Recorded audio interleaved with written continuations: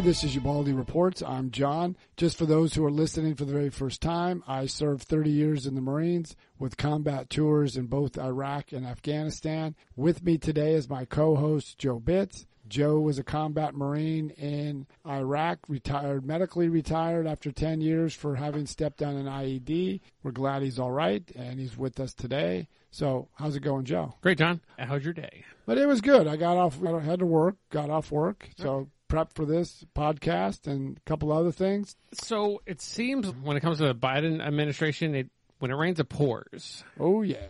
And a lot of things going on. I think right now between guns, which we're going to talk about way later, between immigration and race. Transgender. Yeah. Transgender competing in female sports. Yes. Now, I know that Mississippi and Georgia. There's about 19 states that have banned it, Okay. that you can't just pick your identity of if you're male or female. It's more on the male to female than female to male where it's affected, but it's still a problem, so we'll have to have that addressed. I want to talk about this a little bit because when it comes to transgenders, is it if I just identify as that gender, I am officially that gender, so I can compete in that? Okay, so there's no operation involved. No, you just have to say, I identify as a woman, and then you're able to compete in a... I totally agree that should not happen. If you do, however, want to compete in that sport as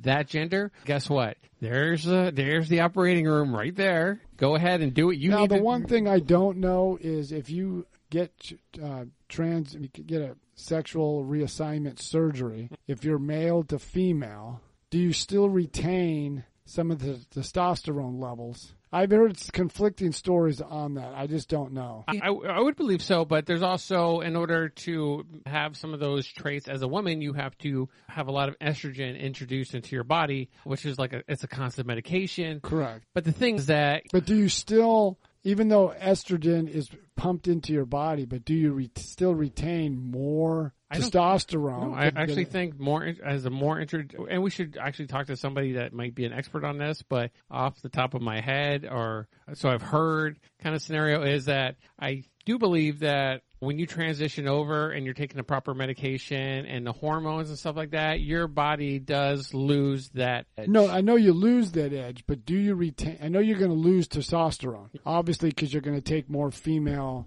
attributes. Mm-hmm. But do you retain more testosterone level? I don't think so. Than a female that was born a female. Because I think in that sense, they would try to get you down to a level where... They will get you down to a level. Yeah, but the level that would be required to be... Yeah, that could be a question we need to look at. Because I do know that women that have a different...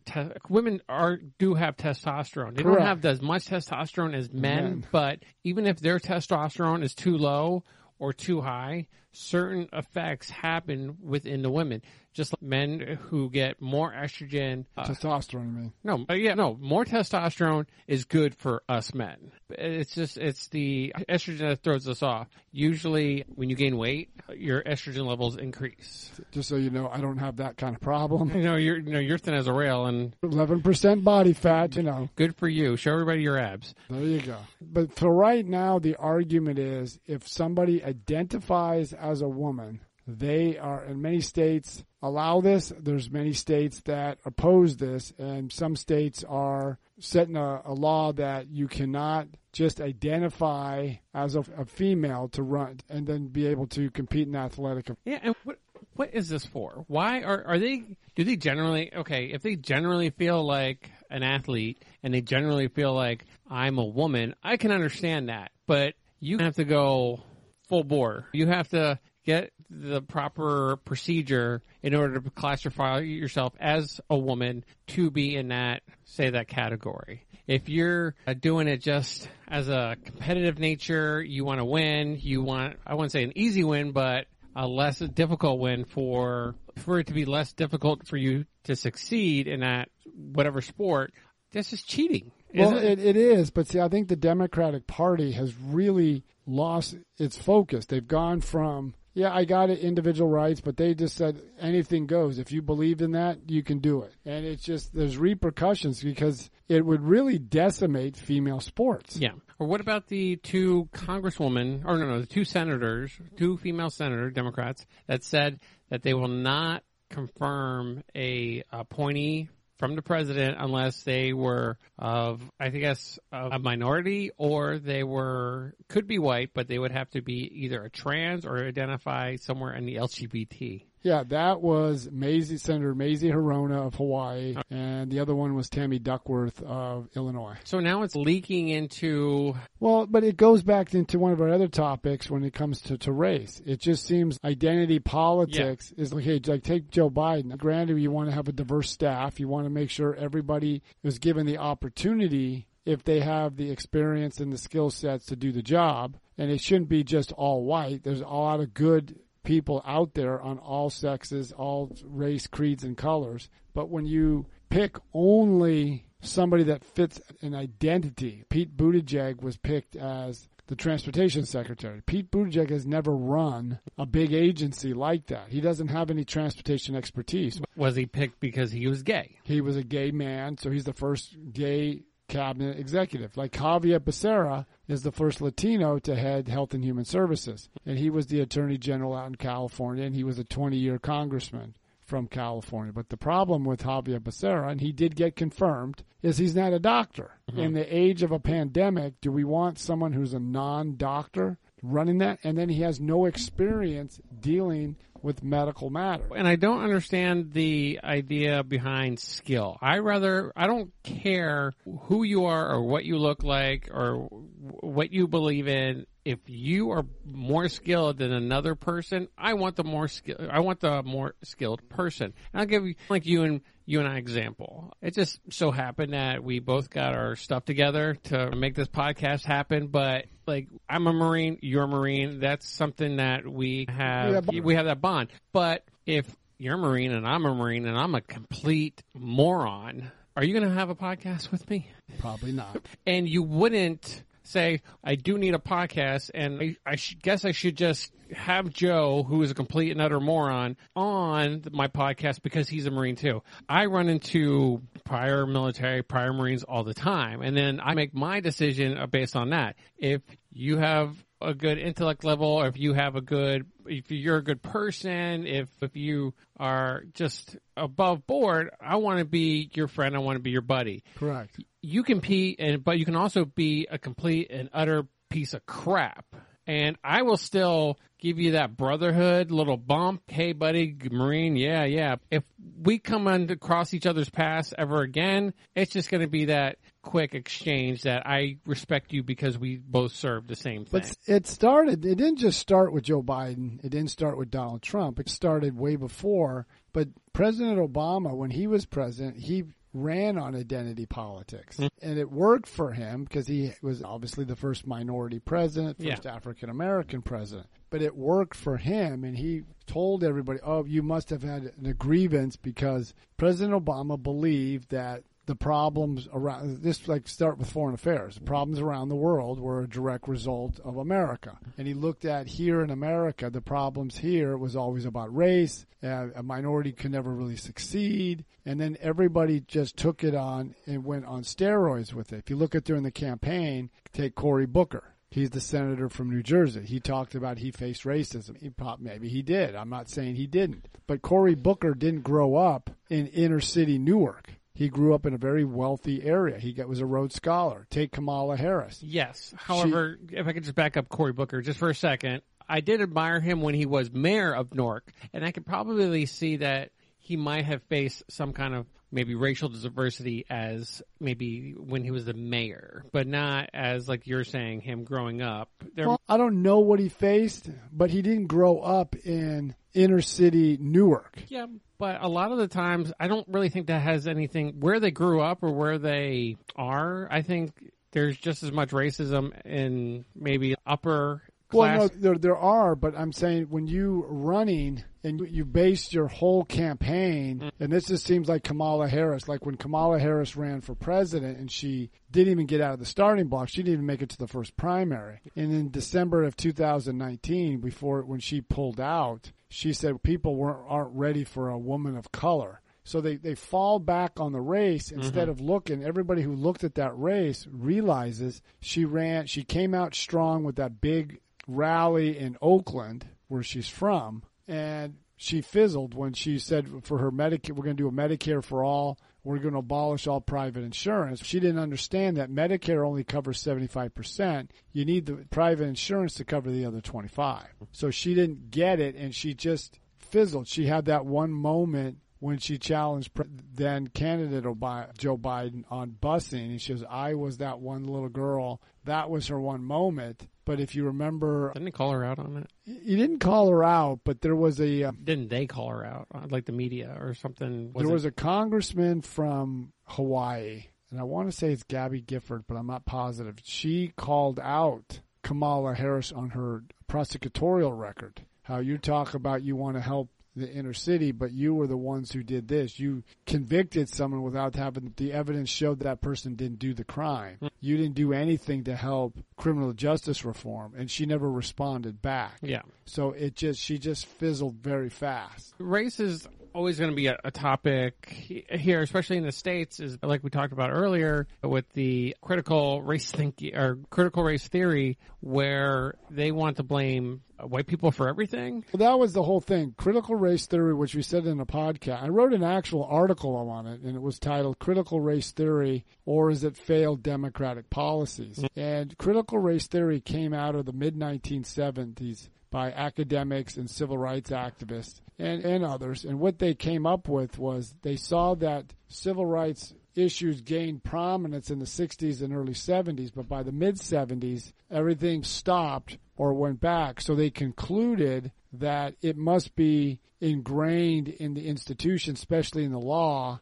that white supremacy or white nationalism is it. And so that was then fast forward to now. Well, the progressives have jumped on that, saying America, and Joe Biden even said this during the campaign, America is systematically racist for basically to the core. But if you look at it, if America was so systematically racist, how did Barack Obama win the presidency when blacks only make up 14% of the U.S. population? And going with that a little bit, okay, and is it racist to say there's, like what just recently happened, if there is a shooting and they're like, oh, must be a Trump, or it must be a white guy. Yeah, Kamala Harris's niece came out and said, oh, it must be a white individual. Then when it came out, it was a Syrian national was the shooter. She backtracked, but then she said at the end of her tweet, we all know whites primarily are serial killers, or usually mass shooters typically are white. Okay, and going with that, the last few couple, let's say, mass shootings, how many?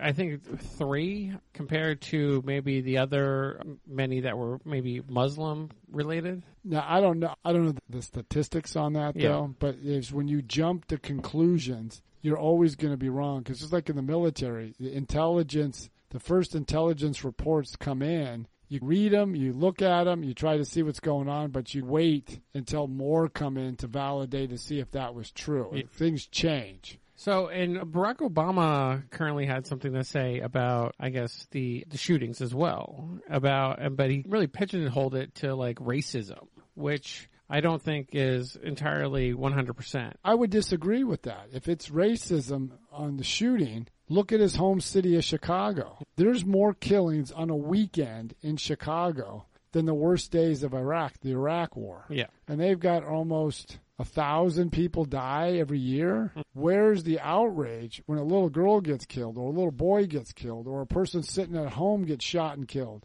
I don't see all these, like Barack Obama complaining. I don't see Michelle Obama getting out there and complaining about her city. Look at Philadelphia, Baltimore, New York. It seems like it's just all about narrative. It's just all about what fits their talk, which gets when it comes to something like that, their narrative or them talking, is that just like their way of getting maybe more money to back their cause? Yeah, because I'm sure they get a lot of money from the constituents that believe in that, but it doesn't solve the problem. If you look at statistics, go to the FBI crime reports. So if you were to have let's raise some money for black on black, stand up against black on black crime. But see, okay, but if you go by that, is like Al Sharpton when he made the comment about, like I told you earlier today before this podcast, when it comes to the filibuster, especially aimed at Joe Manchin and Kristen Sinema. If you don't get rid of the filibuster, then you're racist because it goes back to the civil rights movement. It was used there effectively, but it was also used throughout American history, even up to the present time. It gave the minority a chance to put the brakes on what the majority was trying to do. But if you look at when they keep claiming race, like the mayor of Washington, D.C. consistently talks about systematic racism. She's been mayor for a number of years. And I know I mentioned this like to you, blue in the face. The educational level for 70% of the Washington, D.C. school district is black. Yeah. But they got the most despicable educational system. And this is before the pandemic, when 70% of black children in Washington, D.C. cannot do math or English to grade level. Yeah. What's it like now during the pandemic? We can almost guarantee it's worse because of the remote learning and maybe even there are a lack of teachers in those areas too. There's a lack of teachers. There's a lack of families. The president of Black Entertainment TV, I think it's Robert Johnson, mentioned there's a wealth gap between African Americans and whites.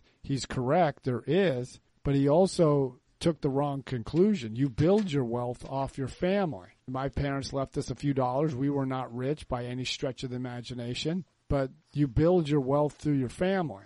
When you don't have a family, I got two friends who are single parents. Yeah. One of them is going to be a nurse, so she's lucky on that regard. But the other one, she's 31 years old. She's a single mother. She's a good mother. She has a great son, but she gets child support from her ex. But she has a difficult time improving her economic situation because she's got to deal with a child. You got to be there for your child. It's just like when the coronavirus hit and they shut down the schools. She was lucky that she lives in Florida because then she can go to work and her kid can go to school masked up and all that stuff. But what about people like in California where they shut down the schools? If you're a single mother, you can't stay home. How are you going to pay your bills? So you got to go on welfare or social services or federal assistance because you're forced to not work. Yeah. Now, what about also, the same federal assistance, especially in California, that's not going to actual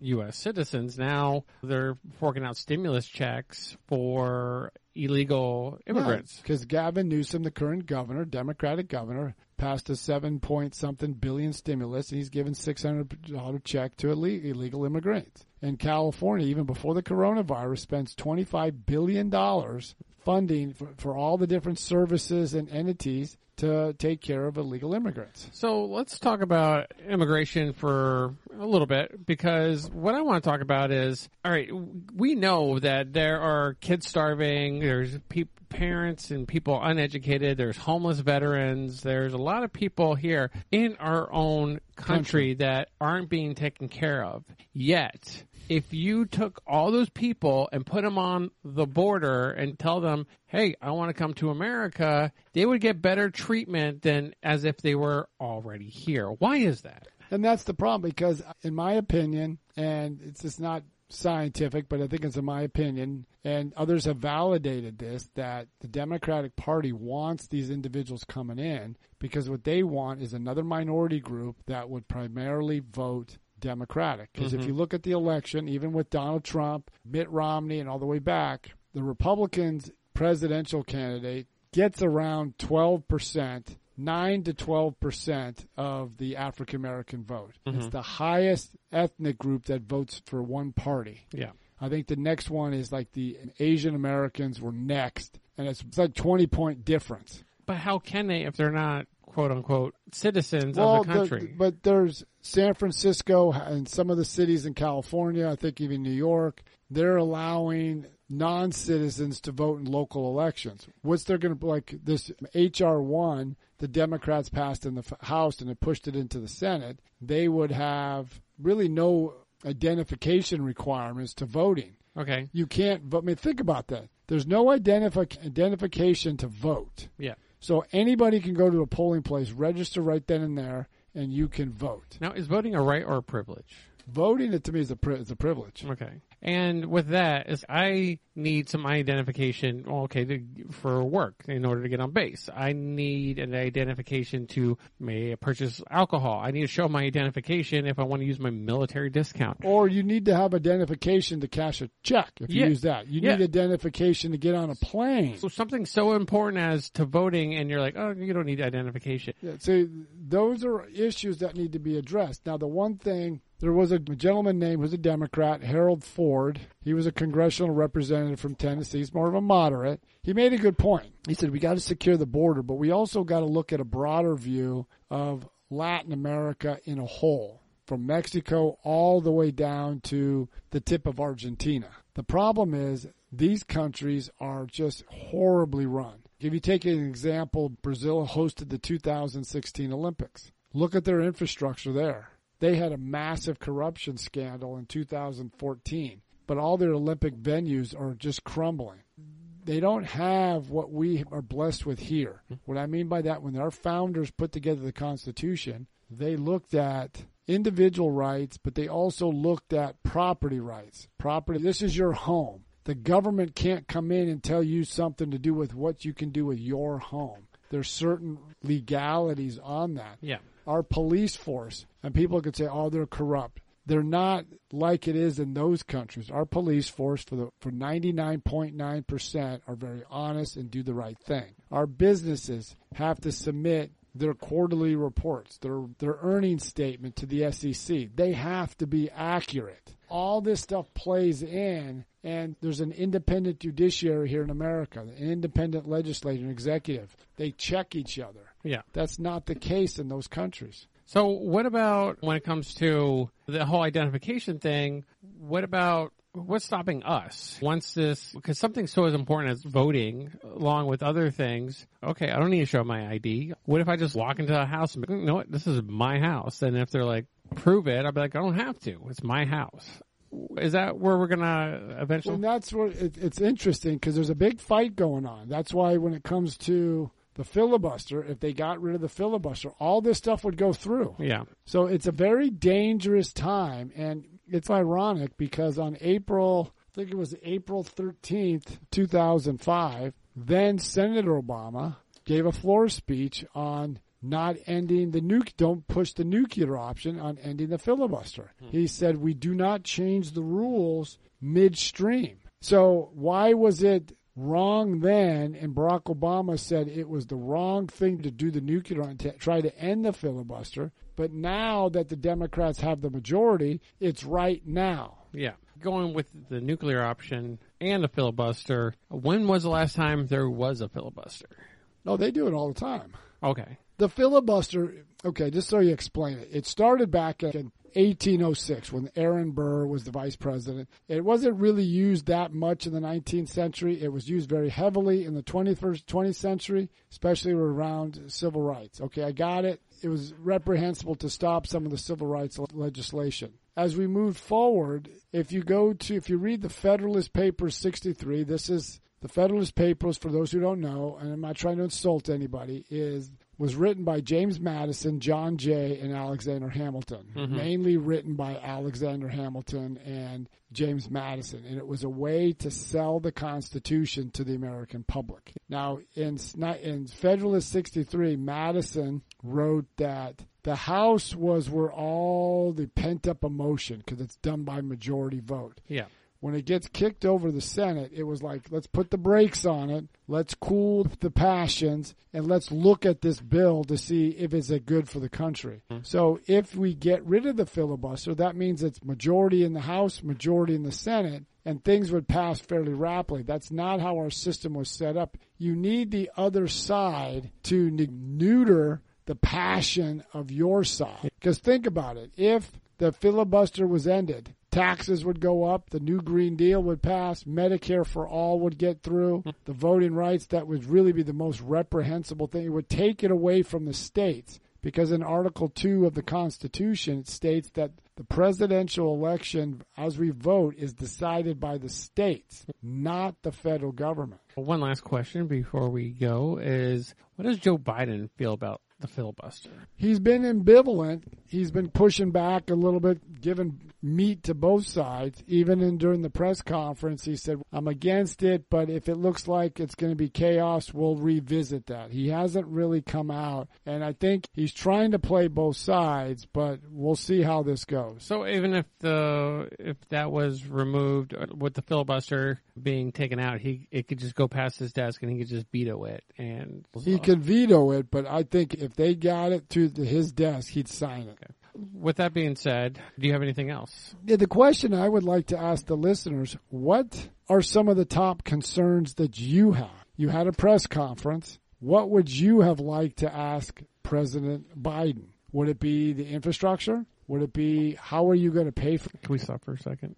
Jimmy, cut this out. You already asked that question on the brief. We could double time. Okay, go back. Okay, so what question would you ask? What are your concerns? Because right now we have the economy starting to grow back, but are you impacted by the economy? Are you having a hard time getting work? So what questions or what are your concerns? So what would you want to be asking? And John, how can our listeners ask you that question? Ask that by going to ubaldireports@gmail.com. Go to ubaldireports@gmail.com. They can check us out on Facebook, Instagram, and Twitter. Or if you go to Facebook, you can look up on Ubaldi Reports Group, and you can let us know from there. But I just want to let our listeners know, come April, we're going to live stream this podcast. First, we're going to do a soft launch just to describe who Joe Bitz is, who John Ubaldi is, and what Ubaldi Reports is all about. And we also like to thank those who are listening from Heroes Media Group. We do appreciate your support, so keep on listening. And Joe has something to say about what we're also going to do come April. So starting in April, we're going to have a uncensored podcast called the Ubaldi Declassified. I'm sorry, it's going to be the Ubaldi Reports Declassified, where we're going to talk more of our opinion and a lot more uncensored about what's currently going on throughout the country, throughout the world even. And we would definitely love your support. I'll keep an eye out for that, and we will talk to you soon. So keep listening to Ubaldi Report.